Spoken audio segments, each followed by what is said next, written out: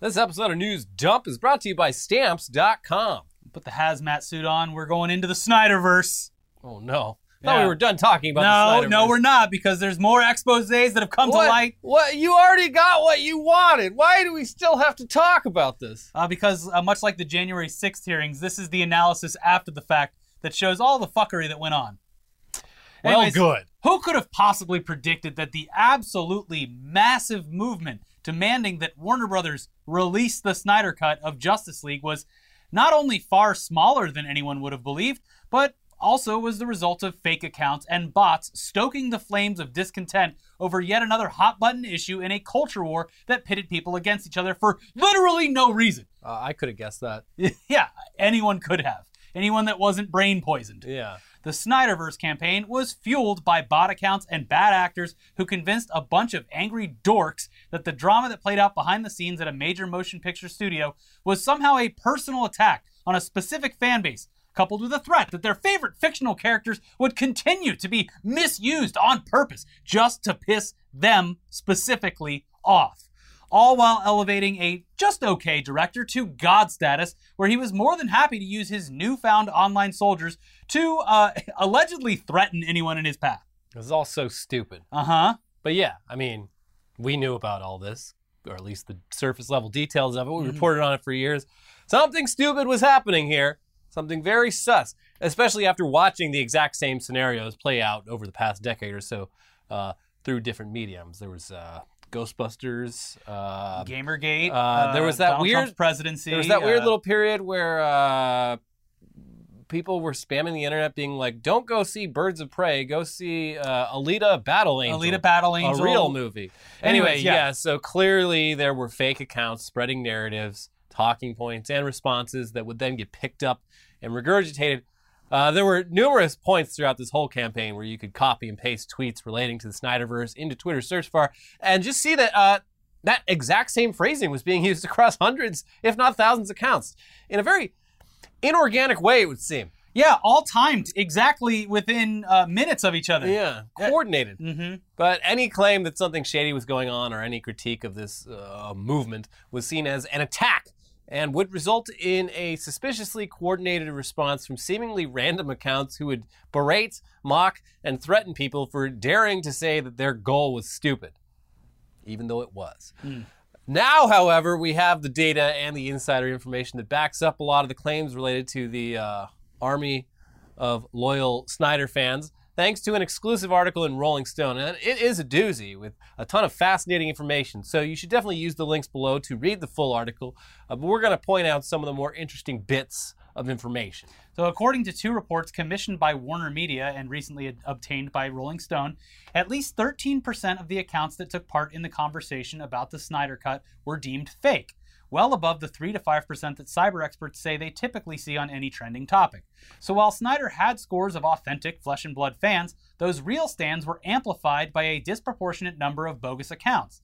Alethea Group, a social media analytics firm, found that the forsnydercut.com domain, which claims to have made the Release the Snyder Cut hashtag go viral in May of 2018 and became the leading hub for efforts to bring Snyder back to the helm of the DC Universe, was, at least at one point, registered to a person who also ran a now-defunct ad agency which promoted its ability to bring cheap, instant avatar traffic to your website. So the article goes on to talk about how rival studios were actually jealous of the amount of social media traffic that the movement was getting before taking a step back and getting a little suspicious about it themselves. Yeah, quote, "Just look at that drop. The hashtag was trending at 1 million tweets a day for when they wanted to release the Snyder Cut, and it dropped down to 40,000 within days," says one digital marketing executive who claims the phenomenon became the talk of Hollywood. You don't see a drop like that organically. Instead, the executive says it appears to be a classic example of weaponizing a movement. And as for the data regarding the social media efforts obtained by Warner Brothers, they claim that the company had finally had enough when users started posting and sharing violent, targeted threats to WB employees, causing the company to enlist multiple cybersecurity firms to analyze this trolling. The results confirm the obvious. Like with other sinister social media campaigns, Snyderverse crowd was made up of bots and real users with targeted leaders for each platform whose posts would do well, causing the bots to amplify those posts further, leading real users to continue the snowball effect. But why? It's so weird. Entertainment is religion now. It comes down to the fact that if otherwise normal, happy, or content people constantly feel threatened, they're motivated to take action against those threats. I guess so. Rolling Stone reached out to more cybersecurity firms, including one called Q5ID, and asked them to crunch the Snyderverse-related data. Their chief information officer followed up with the outlet, saying there is no question that bots were involved. And she then elaborated further, adding, there are certain patterns that bots give off that we saw here. They arrive at almost the same time in huge numbers, and many times the origin of thousands or even millions of messages can be traced to a single source or two.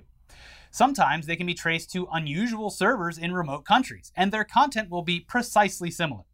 Now, we should probably include the fact that, yeah, it is kind of funny that Twitter convinced Warner Brothers executives to spend an alleged $100 million on something that they thought a massive amount of people actually wanted.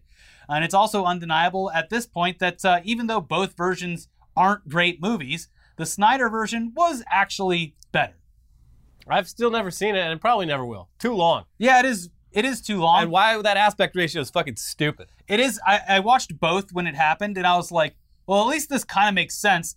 I'm still not like, it's not like mind-blowing. It's not like a totally different movie, but it makes the other one look completely nonsensical. The one released theatrically is one of the worst movies I've ever seen. Yeah. So it's like, yeah, if you say it's better than that, probably. Yeah. It wouldn't be difficult to improve upon that. And also, Warner Brothers had plenty of problems with its executive teams. Kevin Tsujihara was up to some shit at the time. Yeah, while this was all going on. And Joss Whedon didn't come out looking good from this at all either. No. So this was bad in every aspect. The Snyderverse was it was very bad for Warner Brothers and very bad for fans of these comic book heroes in a lot of cases. Yeah. Anyway, another adverse effect that the movement did seem to have, though, was on Zack Snyder and his wife, Deborah, who, gassed up by this legion of fans and bots, reportedly gained a bit of a superiority complex and a threatening attitude when it came to dealing with the studio and any naysayers from their reporting. Over the course of several weeks in the spring of 2020, the director repeatedly demanded that the names of two producers, Jeff Johns and John Berg, be removed from his upcoming recut of Justice League. Simultaneously, Snyder's wife Deborah, another producer on the film, started pressing an executive in the studio's story department with the same directive. On June 26, 2020, Snyder had had enough. According to multiple sources familiar with the matter, Snyder confronted an executive in the studio's post-production department and issued a threat. Jeff and John are dragging their feet on taking their names off my cut. Now I will destroy them on social media.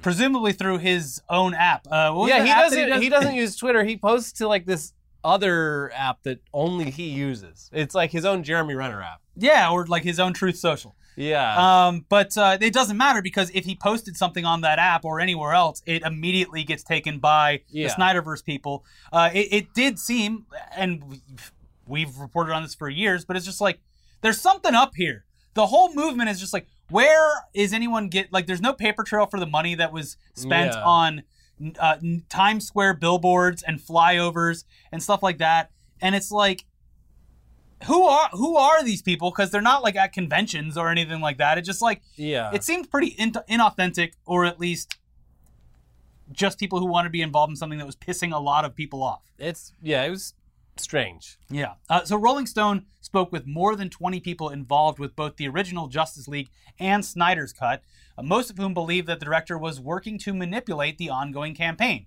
And Snyder claims that if anyone was pulling strings on the social media fervor, it was Warner Brothers trying to leverage my fan base to bolster subscribers to their new streaming service. But one source maintains Zack was like a Lex Luthor wreaking havoc. Hey, that's a Superman reference. It is funny though, but he's just like, he's just trying to use me, or Warner Brothers, just trying to use me to bolster their new streaming service, when literally, when it came to the point that it was actually going to be released, it was like, we'll do this, but we're doing it so we can get all of these, millions of very engaged fans onto Warner Brothers' new streaming app, HBO Max. And then the data seemed to indicate that no one fucking watched this. Yeah. It was a bit of a Morbius situation. They're like, all right, everybody, here's that thing you wanted. Anyone else? There's still some seats in there. Yeah. All the seats. But Morbius seemed like everyone was in on the joke except for the executives. Yeah. And also that happened within the span of like 4 months. Could you imagine if this Morbius shit was drawn out over 4 years? Because that's how exhausting this whole thing was. Yeah. Damn. While Snyder denies it, one source tells Rolling Stone that the director hired a digital marketing firm to juice fan engagement back in 2016 when his $250 million film Batman v Superman: Dawn of Justice was savaged by critics. Either way, over the next 3 to 4 years, Snyder would embrace and use this social media army to his advantage with Warner Brothers. And at some point, after being pushed out of his directorial role in the DC Universe, reportedly sent an editor, quote, to the studio to retrieve hard drives that contained materials for Justice League. Snyder was asked to return them, considering they were studio property. He balked. Security was notified, sources say, but no action was taken. Okay. The reporting continues. Pricey publicity stunts ensued, like a towering Times Square ad, which can cost more than $50,000 per day, and a plane flying over Comic-Con with a banner calling for DC to release the Snyder Cut. None of the press reports at the time addressed who was footing the bill. Whatever role he may or may not have played in the Snyder Cut publicity blitz, at the close of 2019, Snyder sent his disciples into overdrive when he posted a picture of a set of film canisters labeled JL Director's Cut, running time 214 minutes. Running over the picture were the words, "Is it real? Does it exist? Of course it does." Now, one insider scoffed at the post. He refused to return the hard drives, which were studio property. This was just more orchestrated bullshit from Zack. But in 2020, Warner Media CEO Jason Kilar signed off on the release and post-production budget of the Snyder Cut and was weirdly into the whole social media aspect of it all. Kilar is a man who has no idea how the internet works, as he was one of the founding members of Vessel.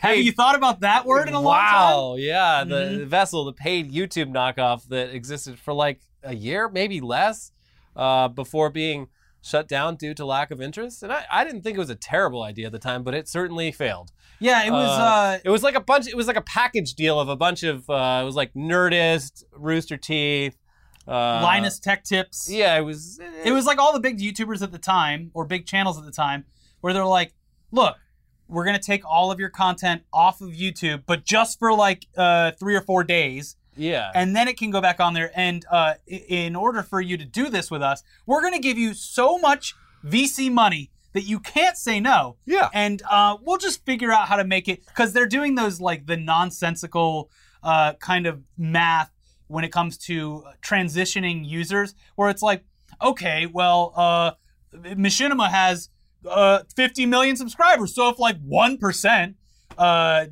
pays for this service, then obviously like there's gonna be no problem. We're gonna make this money back in no time. And obviously that didn't happen. No. None of those people transitioned. And as soon as the money was gone, so were the content creators. So this guy's like, yeah, finally. Yeah. So when that guy golden parachuted up to running the Warner Brothers studio, he saw how much engagement this Snyder Cut thing was getting online. And, he wanted to ride the wave. Since I got here 14 months ago, the chant to release the Snyder Cut has been a daily drumbeat in our offices and inboxes. Well, the fans have asked, and we are thrilled to finally deliver. Silicon Valley transplant Kilar had raised eyebrows internally when he initially floated the unconventional idea of announcing Snyder Cut from his own Twitter account and having the director flown to Dallas to address the AT&T board. Some became even more concerned when the CEO, who was publicly bantering with Snyder on Twitter, was told that Snyder was in possession of studio property. And they say he simply shrugged it off. Snyder demanded getting his way on more occasions as the actual production of his cut continued, despite everyone claiming that no further filming would need to take place. It was just his cut, after all. Yeah, he showed the film canister. It's already printed. Yeah, ready to go. Loaded up in a projector. Scenes were filmed and added to the cut, and at one point, execs caught wind of Snyder using a DC character that was never supposed to be in Justice League at all. Hell yeah. Quote, a battle was also brewing between Snyder and DC Films president Walter Hamada over a Snyder Cut arc involving the character Martian Manhunter. Sources say the character never appeared in the script, leaving the studio blindsided. Hamada demanded the footage not be used. DC had other plans for Martian Manhunter and didn't want him wasted in 2 random scenes. But sources say Snyder threatened to delete other footage if he didn't get his way. In a move that dismayed studio insiders, Kylar overruled Ann Sarnoff and allowed Martian Manhunter to appear in the Snyder Cut. The director was also given the $13 million he'd been demanding in production costs. That brought the studio's total expenditure on the film to $73 million before marketing costs put it over the $100 million mark. Why would you need to spend $27 million on marketing when you've already got this free built-in army that is so rabid? Yeah, they're putting up ads in Times Square for you. Why do you need to market this thing? No idea why you would even make the effort to market it when you could just have that money. Maybe save some jobs. Wow, this would have been so annoying to work at Warner Brothers while this was going on. I know, because you're just being gaslit by the internet the entire time. This is so fucking stupid. It's wild. I mean, like, stealing hard drives, whatever. This is like some 1970s, like, new Hollywood shit, except, like, it's just hilarious, like, imagining, you know, Martin Scorsese or Dennis Hopper, like, stealing studio property to make fucking Justice League. Yeah. It's so funny. Yeah. It's my passion project. Yeah. The world needs to see Justice League. It's wild. Like, the story about the creation of the Snyder Cut of Justice League is way more fascinating than anything that happened on screen. Yeah. In addition to all of this, Snyder continued to use his online fan base as a threat to get his way. In one case, asking a journalist to remove several sentences from a story about the online mob and their targets, reportedly telling that journalist, "I'm just telling you what the fans are going to do. Trust me, they are pretty rough." Pretty rough. In another scenario, the mob attacked another Warner Brothers movie, Godzilla vs. Kong, because its director had previously been critical of the movement. No. When fans review-bombed Adam Wingard's Godzilla vs. Kong, sources say the director asked Snyder through an intermediary to tell his fans to stand down, and that Snyder refused.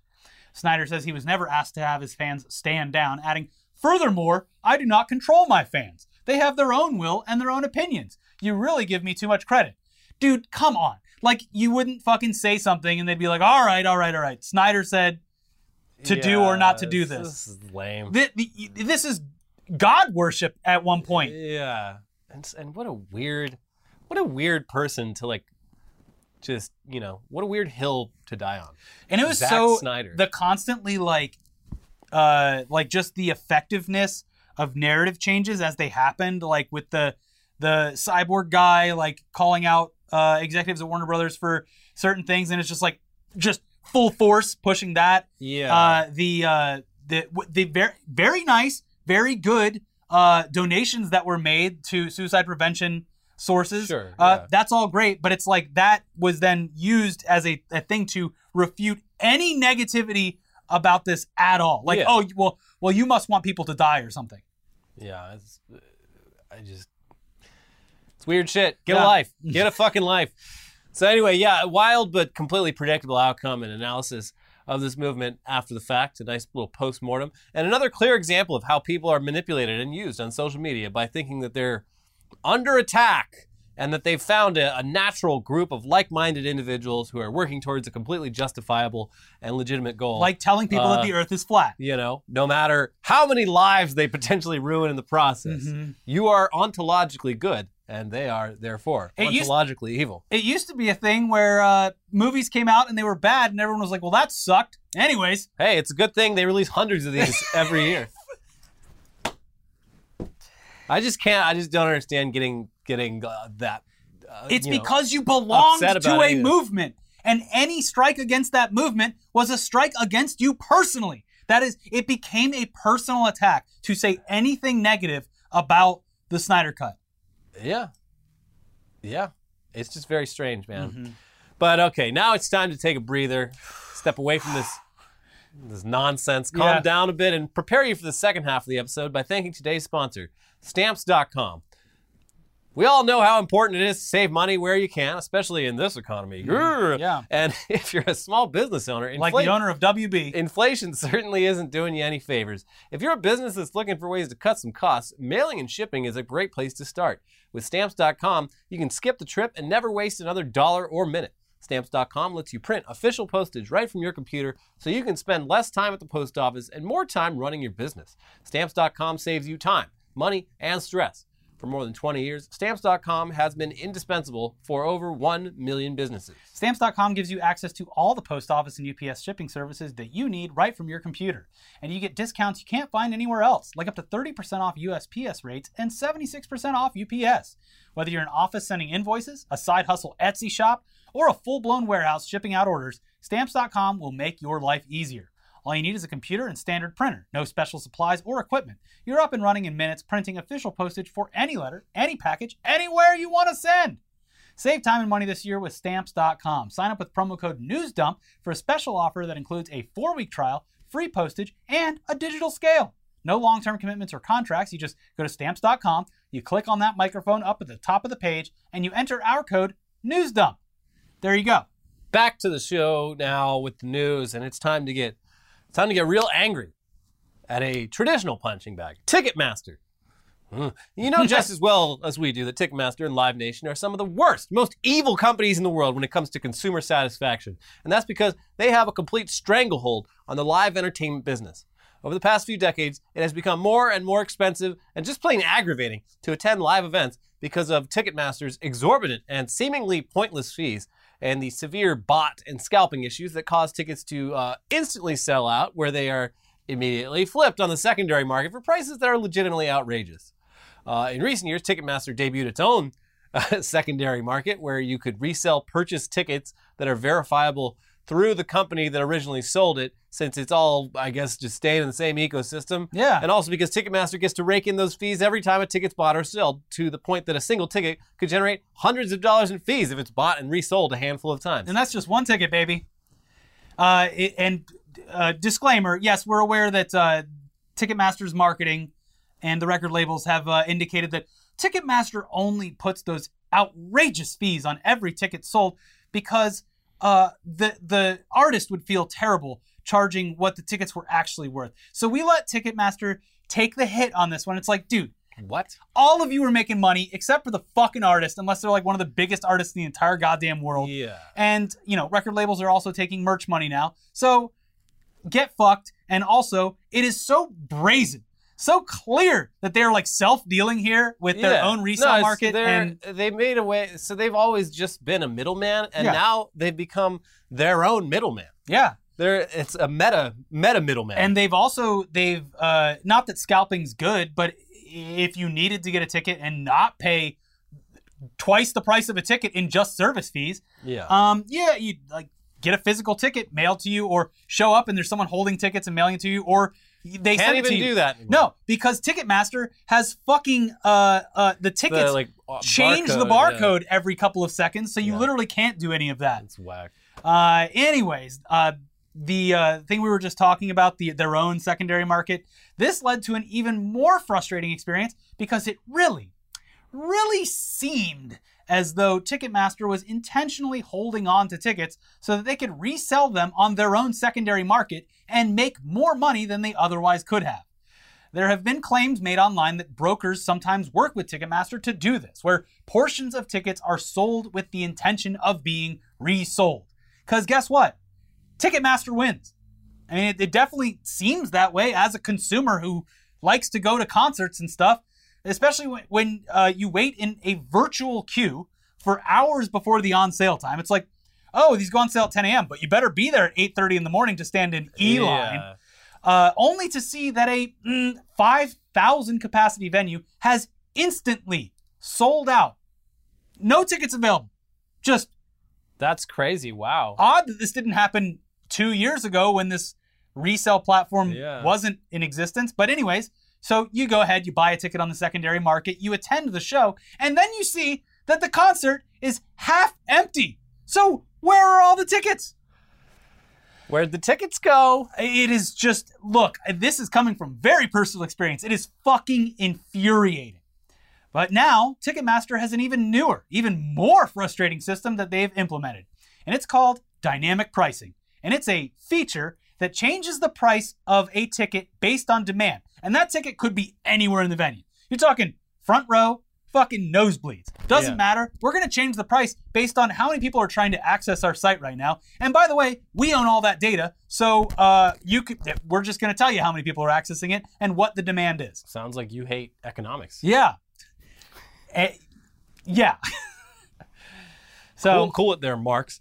But yeah, this feature it first started rolling out just before the pandemic hit, and obviously live events were pretty much canceled for months, to in some cases years. So everyone kind of forgot about it. But it's back, and it's more frustrating than ever. And all it took for someone to write an angry article about it was when it affected boomer music. You do not mess with boomers. No, they're very upset with how much this is. Yeah, They are so gosh darn upset. Yeah, Yeah. they're so peed off. They're going to make a Minions meme about it. Yeah. And sorry, Bruce Springsteen fans. He's great. But his demographic clearly it skews to a higher age range. Yes. Anyway, here's Variety with more on this awesome new dynamic pricing model. Bruce Springsteen fans like to think of him as tougher than the rest, not pricier than the rest. So there were inevitable eruptions of anger when fans logged on for the first day of sales for the opening shows on his 2023 arena tour and found tickets going for as high as $4,000 to $5,000 for mid-range floor seats. And These seats are mid. and into the four figures for other less desirable tickets that remained. If these were being offered on the secondary market, offers that exorbitant might be expected. But what gave fans sticker shock was that these were face value tickets with no middleman jacking up the price. Well, Ticketmaster, again, they are the middleman. Yeah. They've just been around long enough that you don't think of them as that, but they are the middleman between venues and people who want to go to venues. What's even more there's so many things that are frustrating about this, but what's even more frustrating about this is that these are the fan verified access tickets where like artists will have some way of you indicating that you're part of like a Bruce Springsteen fan club, or like you bought the album and you get a thing that gets you in to buy the tickets first because you're an actual fan. Yeah. You're not one of those scalpers. Congratulations. That'll be $5,000. The same thing literally just happened to me with Mars Volta announced a reunion concert at Palladium. Damn. And I was like, oh, great. And I had, obviously been a fan for a very long time. Got an access code, was in there bright and early, and fucking poof. Everything was goddamn gone. And the dynamic pricing thing for like way up in the second level in the back corner was like $800 for one ticket. And it's like, these are going to be available for, a decent price when the show actually happens. But I am going to be so fucking infuriated if I walk in there and it's not fucking packed. Yeah. Huh. I mean, I haven't bought the tickets yet. I literally can't afford it. So I'm just going to wait until the day of and see if it drops down. It's a great venue. The Palladium. Palladium is a good venue. I love it. Mm-hmm. Anyway, this was an introduction for many fans to Ticketmaster's dynamic pricing program, in which platinum tickets, which may be placed anywhere in the arena from the front section all the way to the back rows, fluctuate in price in what is said to be ongoing reaction to demand. That's just supply and demand, baby. If you hate this, you hate America. And you hate your own goddamn self. Mm-hmm. So fan ire was quickly evident in responses to an early tweet from Backstreets, the Springsteen fan magazine, which posted a screenshot of the price for one seat on the tour's opening night and wondered, Tampa mid-floor for $4,400, anyone? That's an amount that included $3,819 in face value plus $569.50 in fees. $570 in fees. Well, how do you expect us to process this ticket? It's not free. We got bandwidth to pay for. That's the other thing that's so fucking frustrating. Like, another real world example.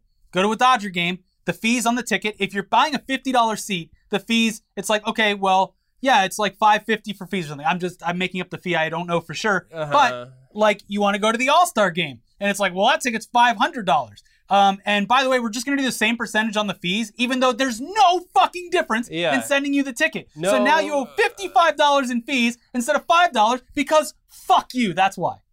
Yeah. This should be illegal.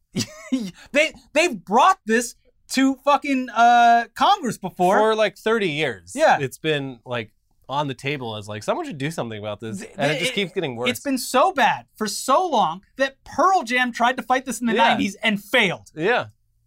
Like the same year that like they were putting that shit on albums, like explicit lyrics. Yeah. Parental advisory. And it's only gotten worse in the past couple of decades because fucking these companies go and buy all the venues. Yeah. So it's like the venue can't even host an independent show. Yeah. Ugh. Other perturbed fans quickly joined in with screenshots of the unusually costly offers they were getting once they'd gone through Ticketmaster's verified fan system and waited in an online queue.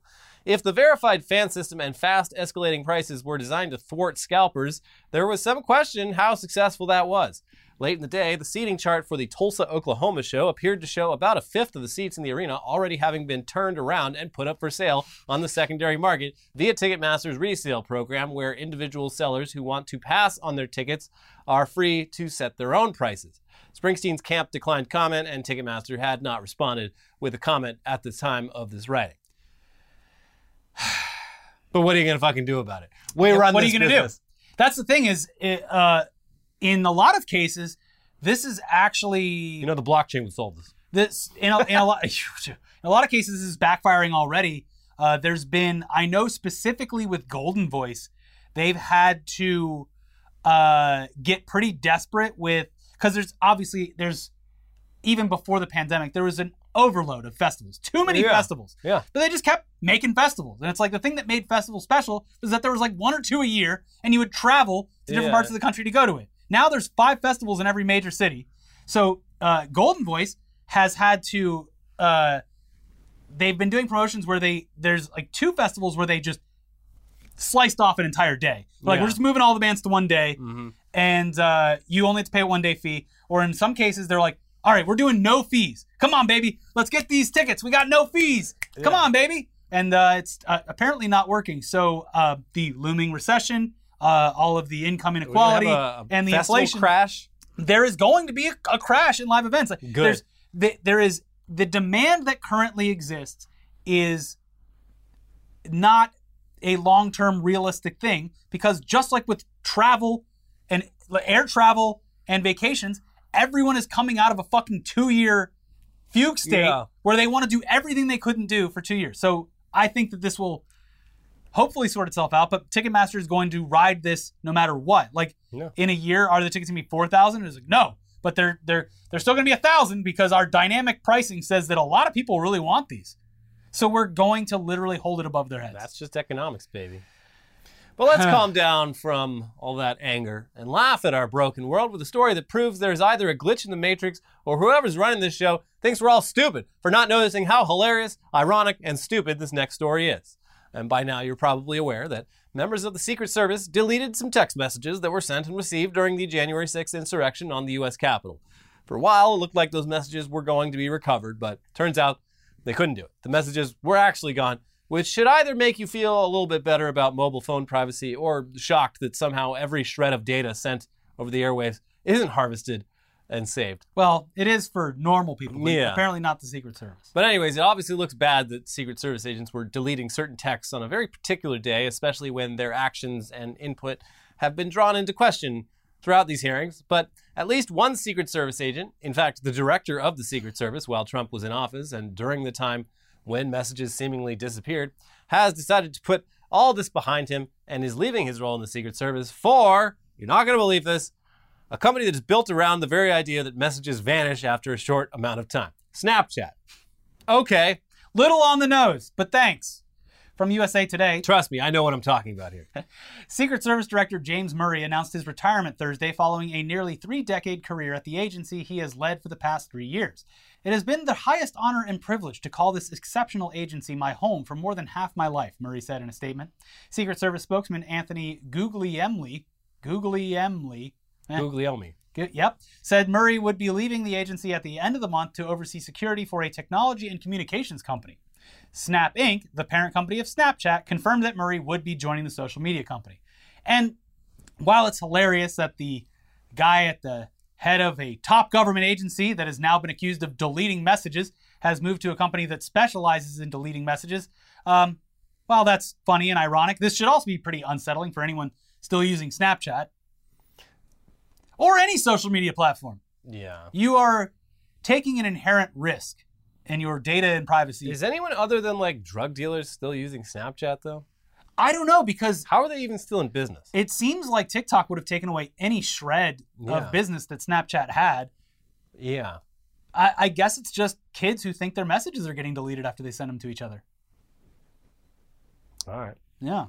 But now this guy's going to show them how to really delete messages. Yeah, trust me. I know what I'm talking about. Uh-huh. Anyway, we'll leave you with a little good little news squirt here at the end. Minecraft has taken a stand against NFTs and indicating they will not embrace this trend.